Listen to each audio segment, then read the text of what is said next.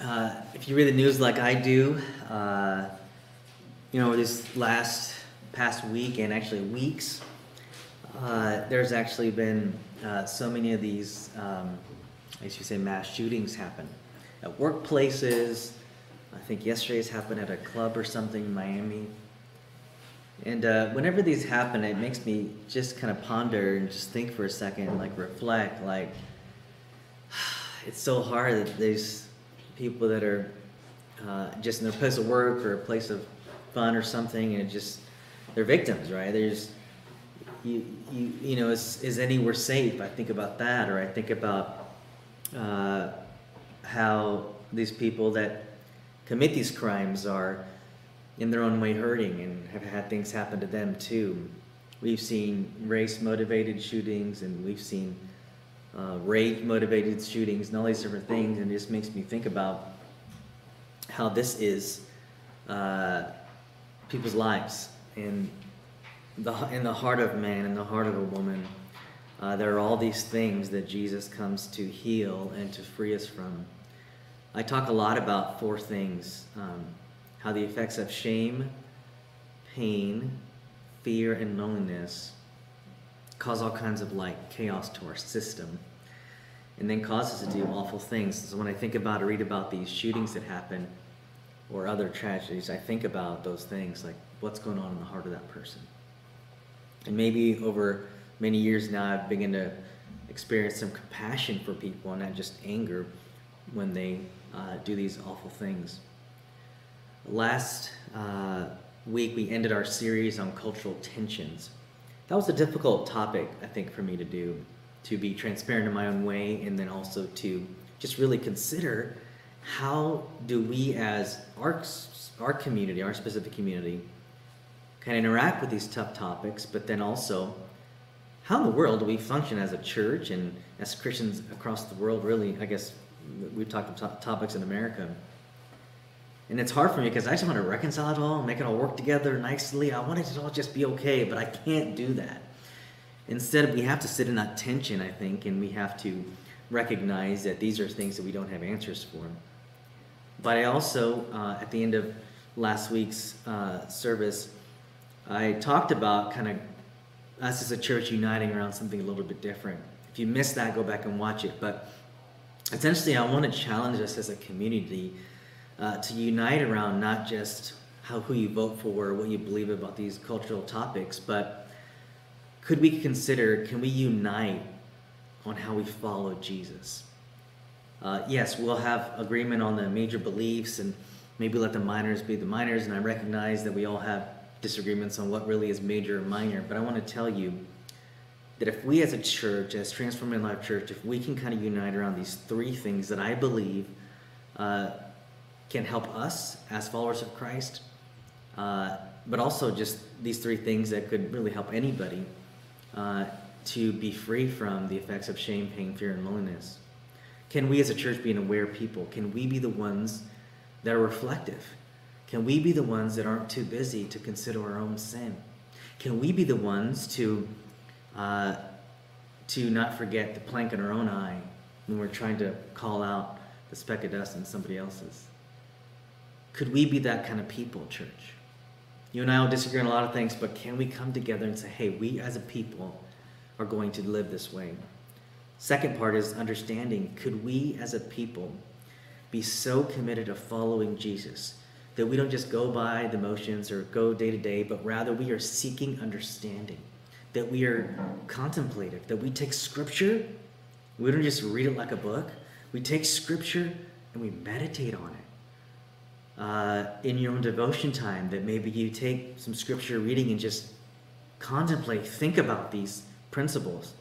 Could we as a community be the kind of people, the kind of Christians that will seek understanding in these things in our own lives, our addictions, our pains, our frustrations? Where does this come from? What's happening? How we were shaped by our family of origin. I love having Pastor Esther every couple weeks share an emotionally healthy principle. Boundaries is a Christian principle. I call it that because I believe all truth and all health comes from God. And boundaries is a really healthy thing, but as a church, We sometimes have a hard time with boundaries. We just want to love people. We don't want to ever be the bad guy. So things like that we share, what Pastor Esther talks about, can bring some understanding to your life to then be able to free you up to love God and others as He always intended you to be. Can we be an aware people? Can we be an understanding people? And can we somehow be the people that are committed to practices, that we be steady on these practices and adopt new ones, so that we can become more like Jesus? Practices could look like all kinds of things, and I'll share with you some of mine that I've been doing. These have changed. I've been a believer for over 20 years. I started doing these practices and rhythms when I was in high school, and they changed through different seasons. I can remember when I was in high school, I was a junior in high school, and one of my practices and rhythms, as soon as I got home from school, I'm so hungry, right? I just want to eat or watch TV or something and relax. But I made it a practice, a rhythm of mine, that when I got home from school, the first thing that I would do would be to pray and spend time with Jesus. That was just a simple rhythm. I'm not telling you to do that. I'm just giving you an example of a practice that I did for 2 years. See, I was committed to practices to bring about the life God's always wanted for me. Today's very different. My practices have changed right now. One of the things I try to do, and I don't do it every day, but I try to get up early before the kids get up. And my kids get up early, so I have to get up at 5 or 5:30, and I'm alone with Jesus in prayer and set the day just by myself with Him. I try to do that every morning. Another of my practices I'm doing right now is I am not watching TV and movies. It's something that I'm trying to keep my mind focused on Him instead of being distracted. Movies aren't sinful, neither is TV. Those things. I'm just telling you, these are the practices I'm doing right now that God's led me in this year. I'm also doing this intermittent fasting thing where I have an 8-hour eating window, and I love eating, okay? And eating has always been a coping stress mechanism for me for basically my whole life. And so this year, one of the practices that I'm doing is staying within an 8-hour eating window, which keeps me embracing limits like Pastor Esther talked about. And it is a practice that helps keep me aware, so I'm not distracted in coping. I'm aware with Him and what's going on inside of my heart. You could do all kinds of practices, all kinds of rhythms. Maybe you keep a Sabbath. Maybe there's other things that you do as a family. Maybe you work on your relationships, so there's a rhythm or practice you're doing in that. But if we can unite as a people around being an aware people, being a people that is seeking understanding, you may be going to a counselor like I do. You may be studying scripture. You may be in prayer. Prayer is an incredible way to gain some understanding on your life, on your heart, on other people in your life. And then to find these practices or rhythms that we can adopt. That this would be how we gather and unite as the people of God, as our church. I'd love to talk with you more about that. And as I've kind of thought through about how we are as a church and how we move forward, I really believe we can unite around those things. Today we're going to be starting a new series on just going through 1 Peter. This whole book, this whole epistle is really great because it's about living well in tough times. And I love this concept because living well in this world seems so not like living well, Living well in Scripture and what Peter is going to be writing about, talking about, and we'll learn, is living a certain way, really guarded around hope. This was written probably around the year 62, 64, somewhere in there before Nero's great persecution in Rome. He's basically writing to Christians that are scattered and writing to Christians a part of northern Asia Minor. And so there's this world that they live in that's very different than ours, but we have our own challenges that we'll face. Here's a quote from a commentary I read about a really good way to put the purpose of this writing from Peter, the Apostle Peter. It says this: his pastoral purpose is to help these early believers see their temporary sufferings in the full light of the coming eternal glory. This is a theme I want us to consider over these next several weeks. I'm going to have some other people share as well, like we normally do, so you can hear some different voices around this. But I want us to consider in this world we live in today, if we could see our temporary sufferings as temporary in the full light of the coming eternal glory. Church, we can live well in difficult times if we can find our hope in what's going to happen through Jesus. Okay? We've been talking this whole year about awareness. It's kind of a theme, like I've already talked to you about. Over this past year, maybe you've been aware of some troubles in your own heart, in your relationships, in your work, troubles obviously in our society as we've seen. These are things that are difficult. And how do we live well in that? Well, one way is to find some hope. I want to encourage you not to be scared to look at your troubles in your life. I don't want you to be scared to look at the ugly things that came out of you over this past year. Let's be honest. We didn't react well sometimes. Being together with people in your family, being separated from friends, maybe some ugly things came out. It's okay. Don't be scared to look at those things. See, I believe that as we look at these things, it doesn't make God any less powerful. It's just the opposite. As we see these huge challenges, we'll find a God who's big enough, who's strong enough, and who's patient with us and faithful to us. This is the deepening of our faith, okay? So, through 1 Peter, as we study this over the next several weeks, you'll be aware of hope and its realness in your life, okay? So let's read together 1 Peter, I'm starting in chapter 1, verses 3 through 9.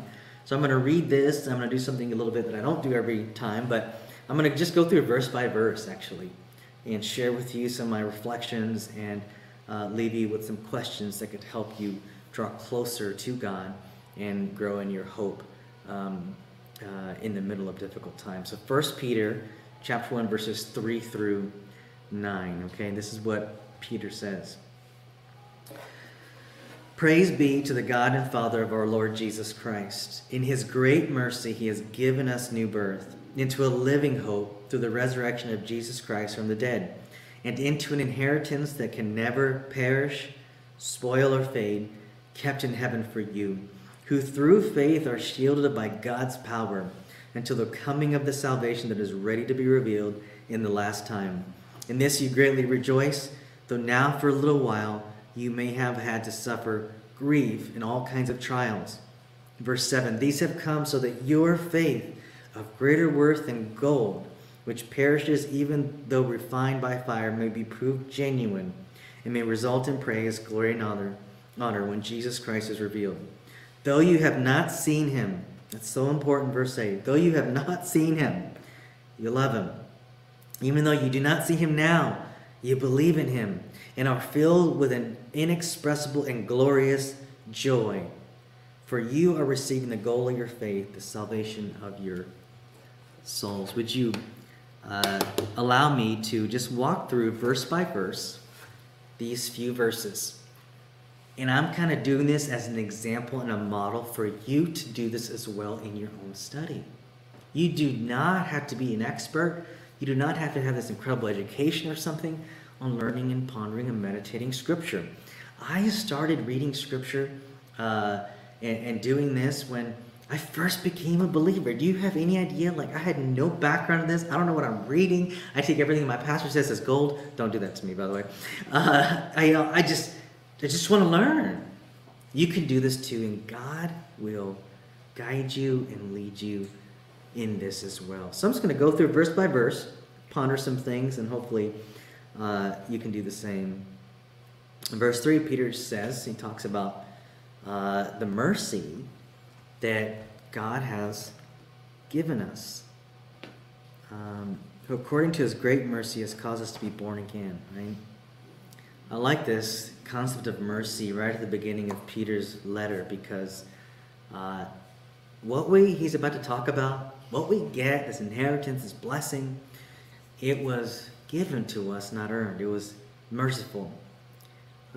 It's really this relationship that we receive to have a new life.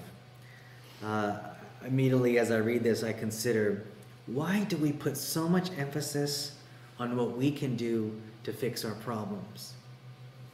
Why do we put so much emphasis on what we can do to fix our problems when what God does, the Father, our Creator, does to help us in our trials and our suffering and our pain is not something we do for ourselves? Let me say that again, okay? Why do we put so much emphasis on what we can do for ourselves to fix our problems? And what Peter is talking about here is that we have been given something we never earned, and we were born into a relationship, and so our answer to our problems and our pains and our trials and our sufferings are going to come first from God and not from ourselves.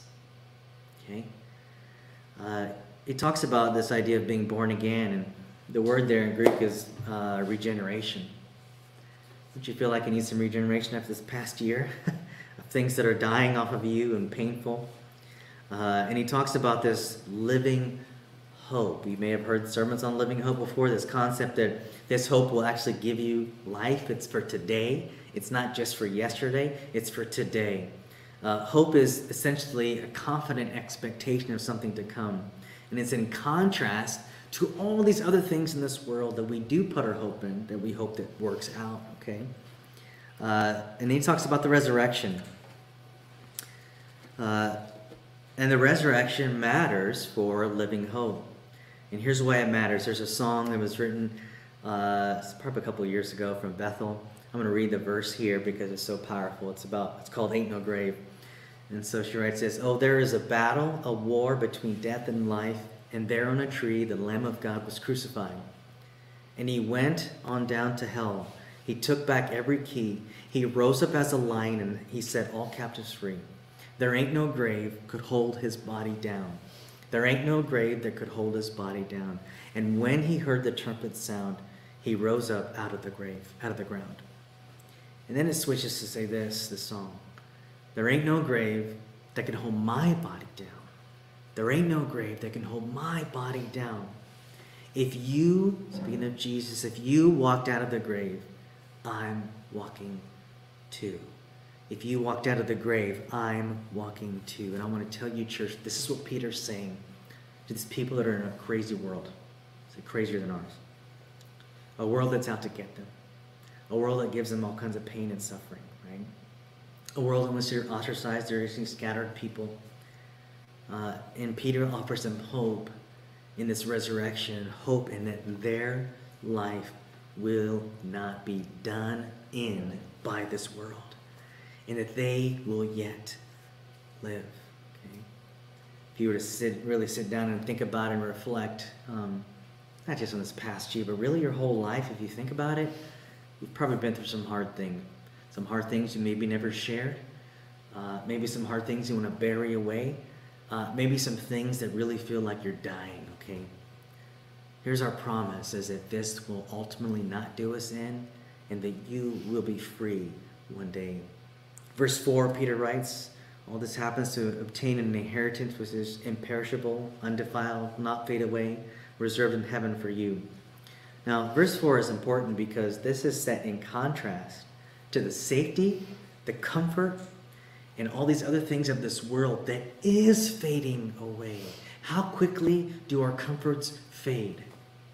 You don't have as much money, right? How quickly do our comforts fade when our security is taken away? How quickly do these things turn into ruin and get corrupted by the poor choices of people around you? See, what Peter is saying is that in contrast to literally anything that you can pursue on this earth, right? In contrast to anything you can pursue on this earth for yourself, there's something that no one can defile for you.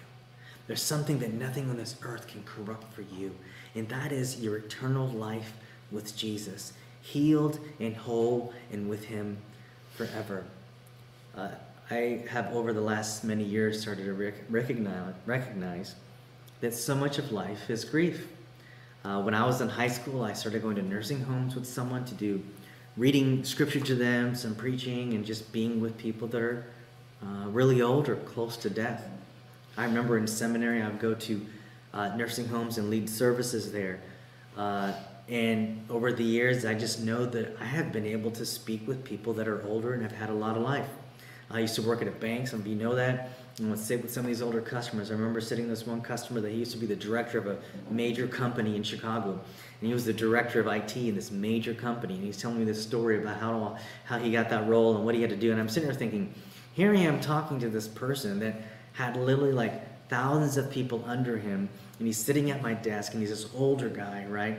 And he's just telling me about this life that no longer is.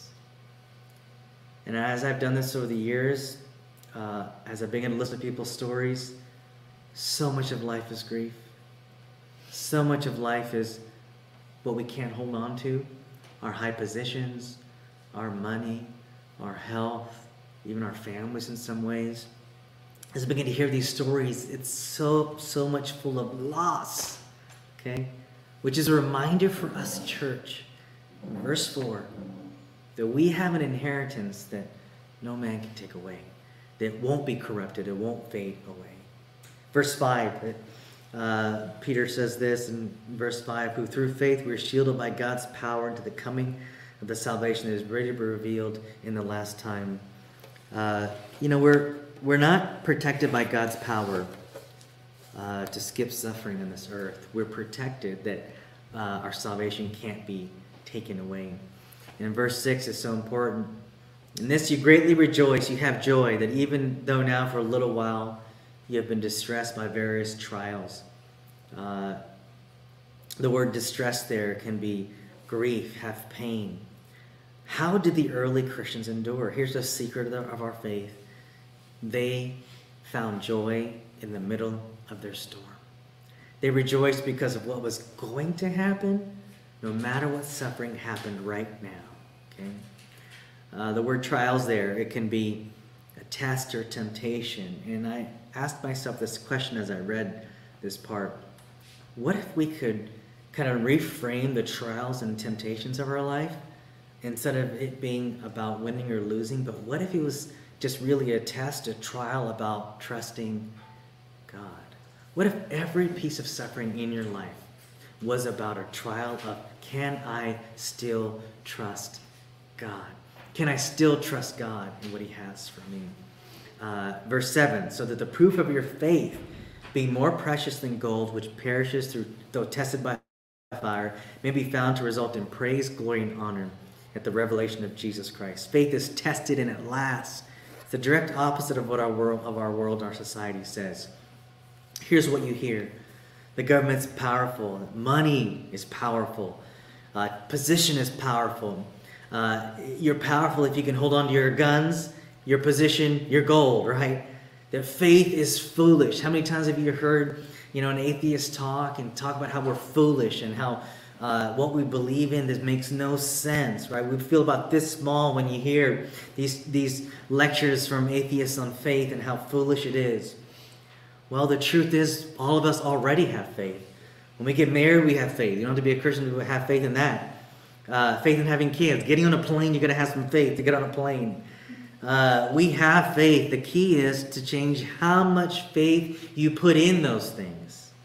And Peter is saying, can you put more faith in what you can't see? Can you put more faith in something that's not from this world? We need a fresh perspective on trials and temptations. These are not just if we can get through the day. The perspective should be, can I yet trust in him? Can I yet trust in a promise that I can't hold? I can't hold heaven. I can't hold my inheritance. I can hold my stuff right now, but that all's going to fade. I believe Peter is saying, listen, here's the secret. Can you find joy in what's going to be given to you? Can you find some trust in God in yet these trials and temptations of life? We're saying, though you have not seen him, you love him. And though you do not see him now, but believe in him, you greatly rejoice with joy inexpressible and full of faith. I'm going to argue today, present to you in verse 8, that I think this could be the maturity of our faith. Can I love him who I can't see? Can I? Can I believe in who I can't see? The other night I'm talking with Lucy, my 5-year-old, and she asked me a question about not being able to see Jesus and how he's in the room but you can't see him. And I thought, okay, let's go down this road. Okay, it's like late, but let's go down this road. And so I started saying, how do I explain this to her, that Jesus is here but she can't see him? And then how do I drop a seed that you can actually arrange your whole life around someone you can't see? And so I use the illustration of Scripture that like the Spirit is like wind. And I asked her, have you ever seen wind? No, I've seen the trees blow. I've seen the dust blow in the air. I've never seen wind. Can you see air, but it's all around? And I kind of put this concept up there as like, we can see the effects of Jesus in our life in this world, but not actually see him. And that's still true.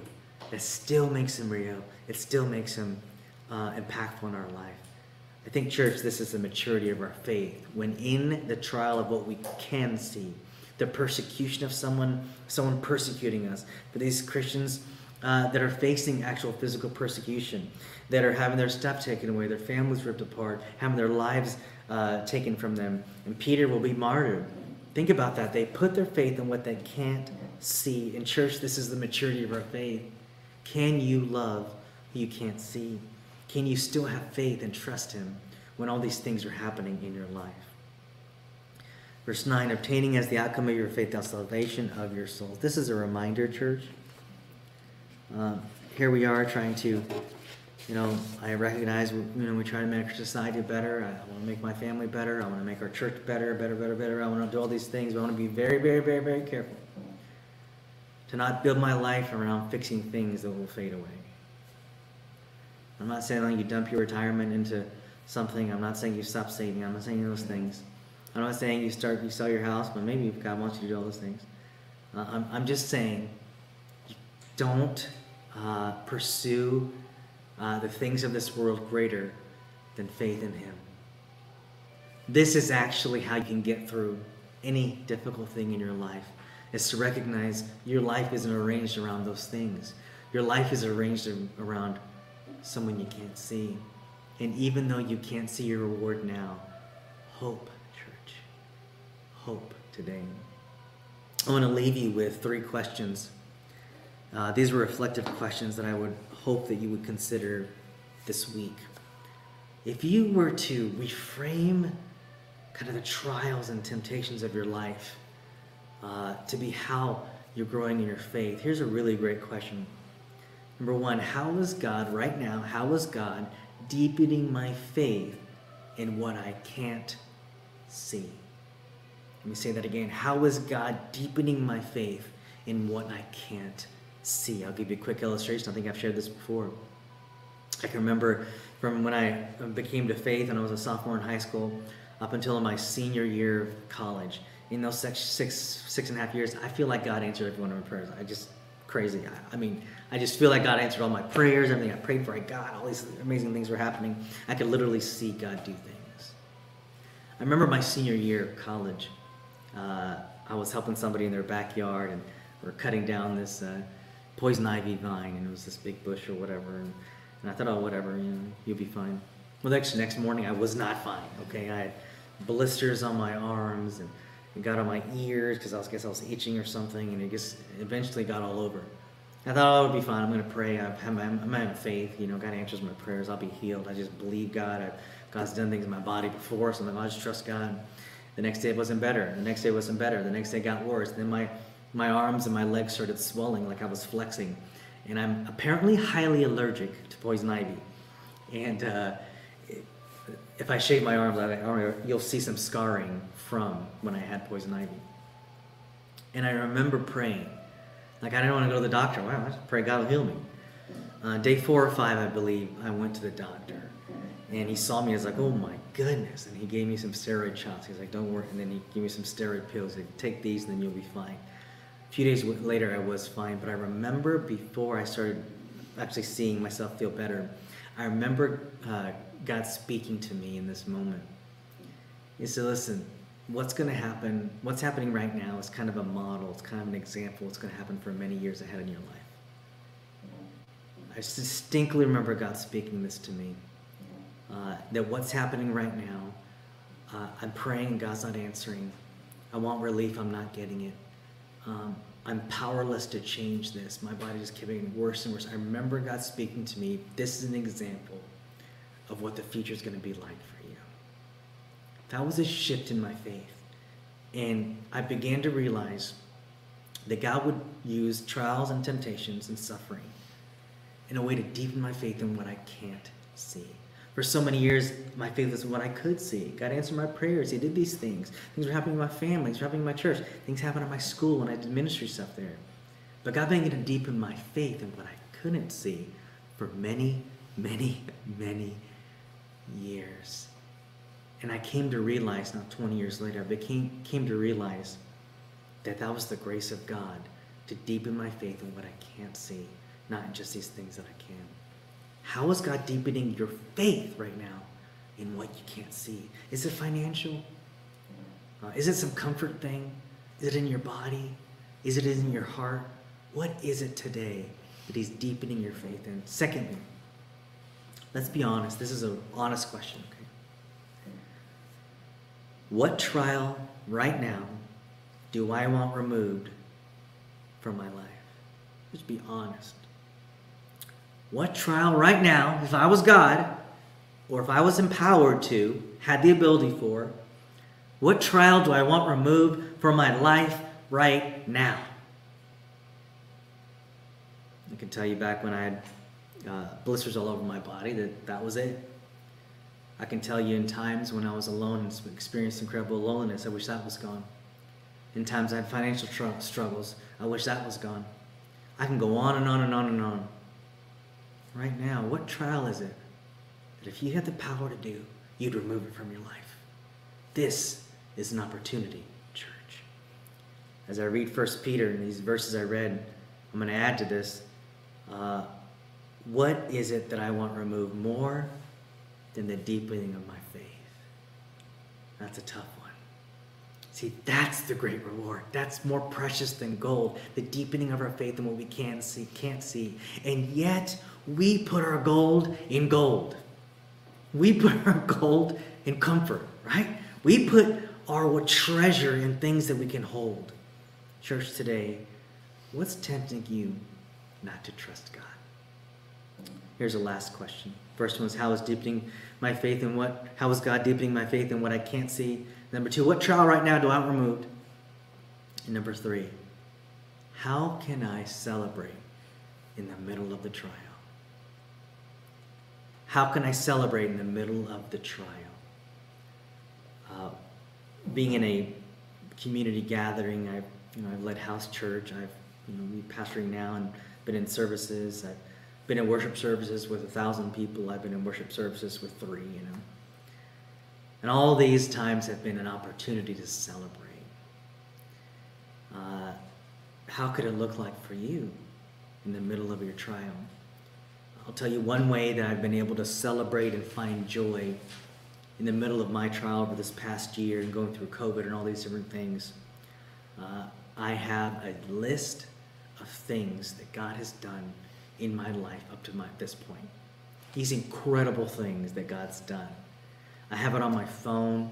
It's in a note-taking app. I have a list of incredible things that God has done in my life that's valuable like gold. And I have that on a list that I read. Why do I have that? Because you got to have some celebration, some joy, and a reminder of who you can't see. If these early Christians could do it, I want to tell you, church, so can you. How will you do it? You'll do it when you can find joy in what's ahead. And I want to proclaim to you today, probably don't talk about heaven enough for some reason, but there's a heaven for us. There's a time in this world where this world will be done and the laws and the powers of this world will be done. And King Jesus, his kingdom will be fully here and you're going to be free. There will be a time, this is just Peter says, just for a little while we have these sufferings. There will be a time that there will be no suffering, church. And I want to ask you, how can you celebrate in the middle of your trial? And I'm just talking about COVID. There's some other trials going on in your life. Things maybe you've dealt with for 10 years, 15 years. Other things that are going to be relational, things you have no power or control over. Things and diseases in your body maybe. Can you find a way to celebrate in the middle of this trial of your faith to put your trust in him? I'm going to pray for you today. As we move forward in our church, we need God to do the miraculous. And over the years, I've walked in my faith and grown. I realized the miraculous isn't just these financial miracles or things we talk about, but the miraculous is celebrating in the middle of a trial. God, give me that miracle. So the miraculous is loving someone I don't see. See, if you can be able to do that, that's a miracle, church. You would celebrate that miracle. A miracle is seeing and facing a temptation, a trial, a pain, a suffering, and trusting in who you don't see. That's the miracle I'm going to pray for today. I don't mean to lessen any of those other things that are going on in your life, but I want to pray today for that kind of miracle. A miracle in which, as shame and pain and fear and loneliness attacked you and has attacked you for many years, that a miracle would happen today, that you would trust in who you can't see. Father, today, I pray for a miracle. I pray for the same miracle that Peter was writing about to the early church. I pray for the miracle of trusting more in you, who we cannot see, than what we can see living in this world. God, we can see pain. We can feel it. God, we can see the powers that be, whether it's a government or position or power, whether it's money. These things could seem so powerful, God. Oh, Lord, not our church. We are your people. And we want to hope in you, Lord. We want to put our trust in you. And so, Father, I pray for a miracle today, that we would hope in you and trust in you beyond what we can see, what takes us and makes us negative and tears us down and makes us discouraged right now in this day-to-day. Father, I pray today that we would hope with full expectation that heaven's real. You're not done yet. And that all these sufferings and trials and temptations are temporary. Let us find hope today in you, in what you promise for us and what we will inherit. Eternal life with you, free from the temptations and trials of this world. God, we love you and thank you today. In Jesus' name, amen. I'm going to invite Nate to close us in a last song. I encourage you, church, find some time this week to go over those questions and allow God to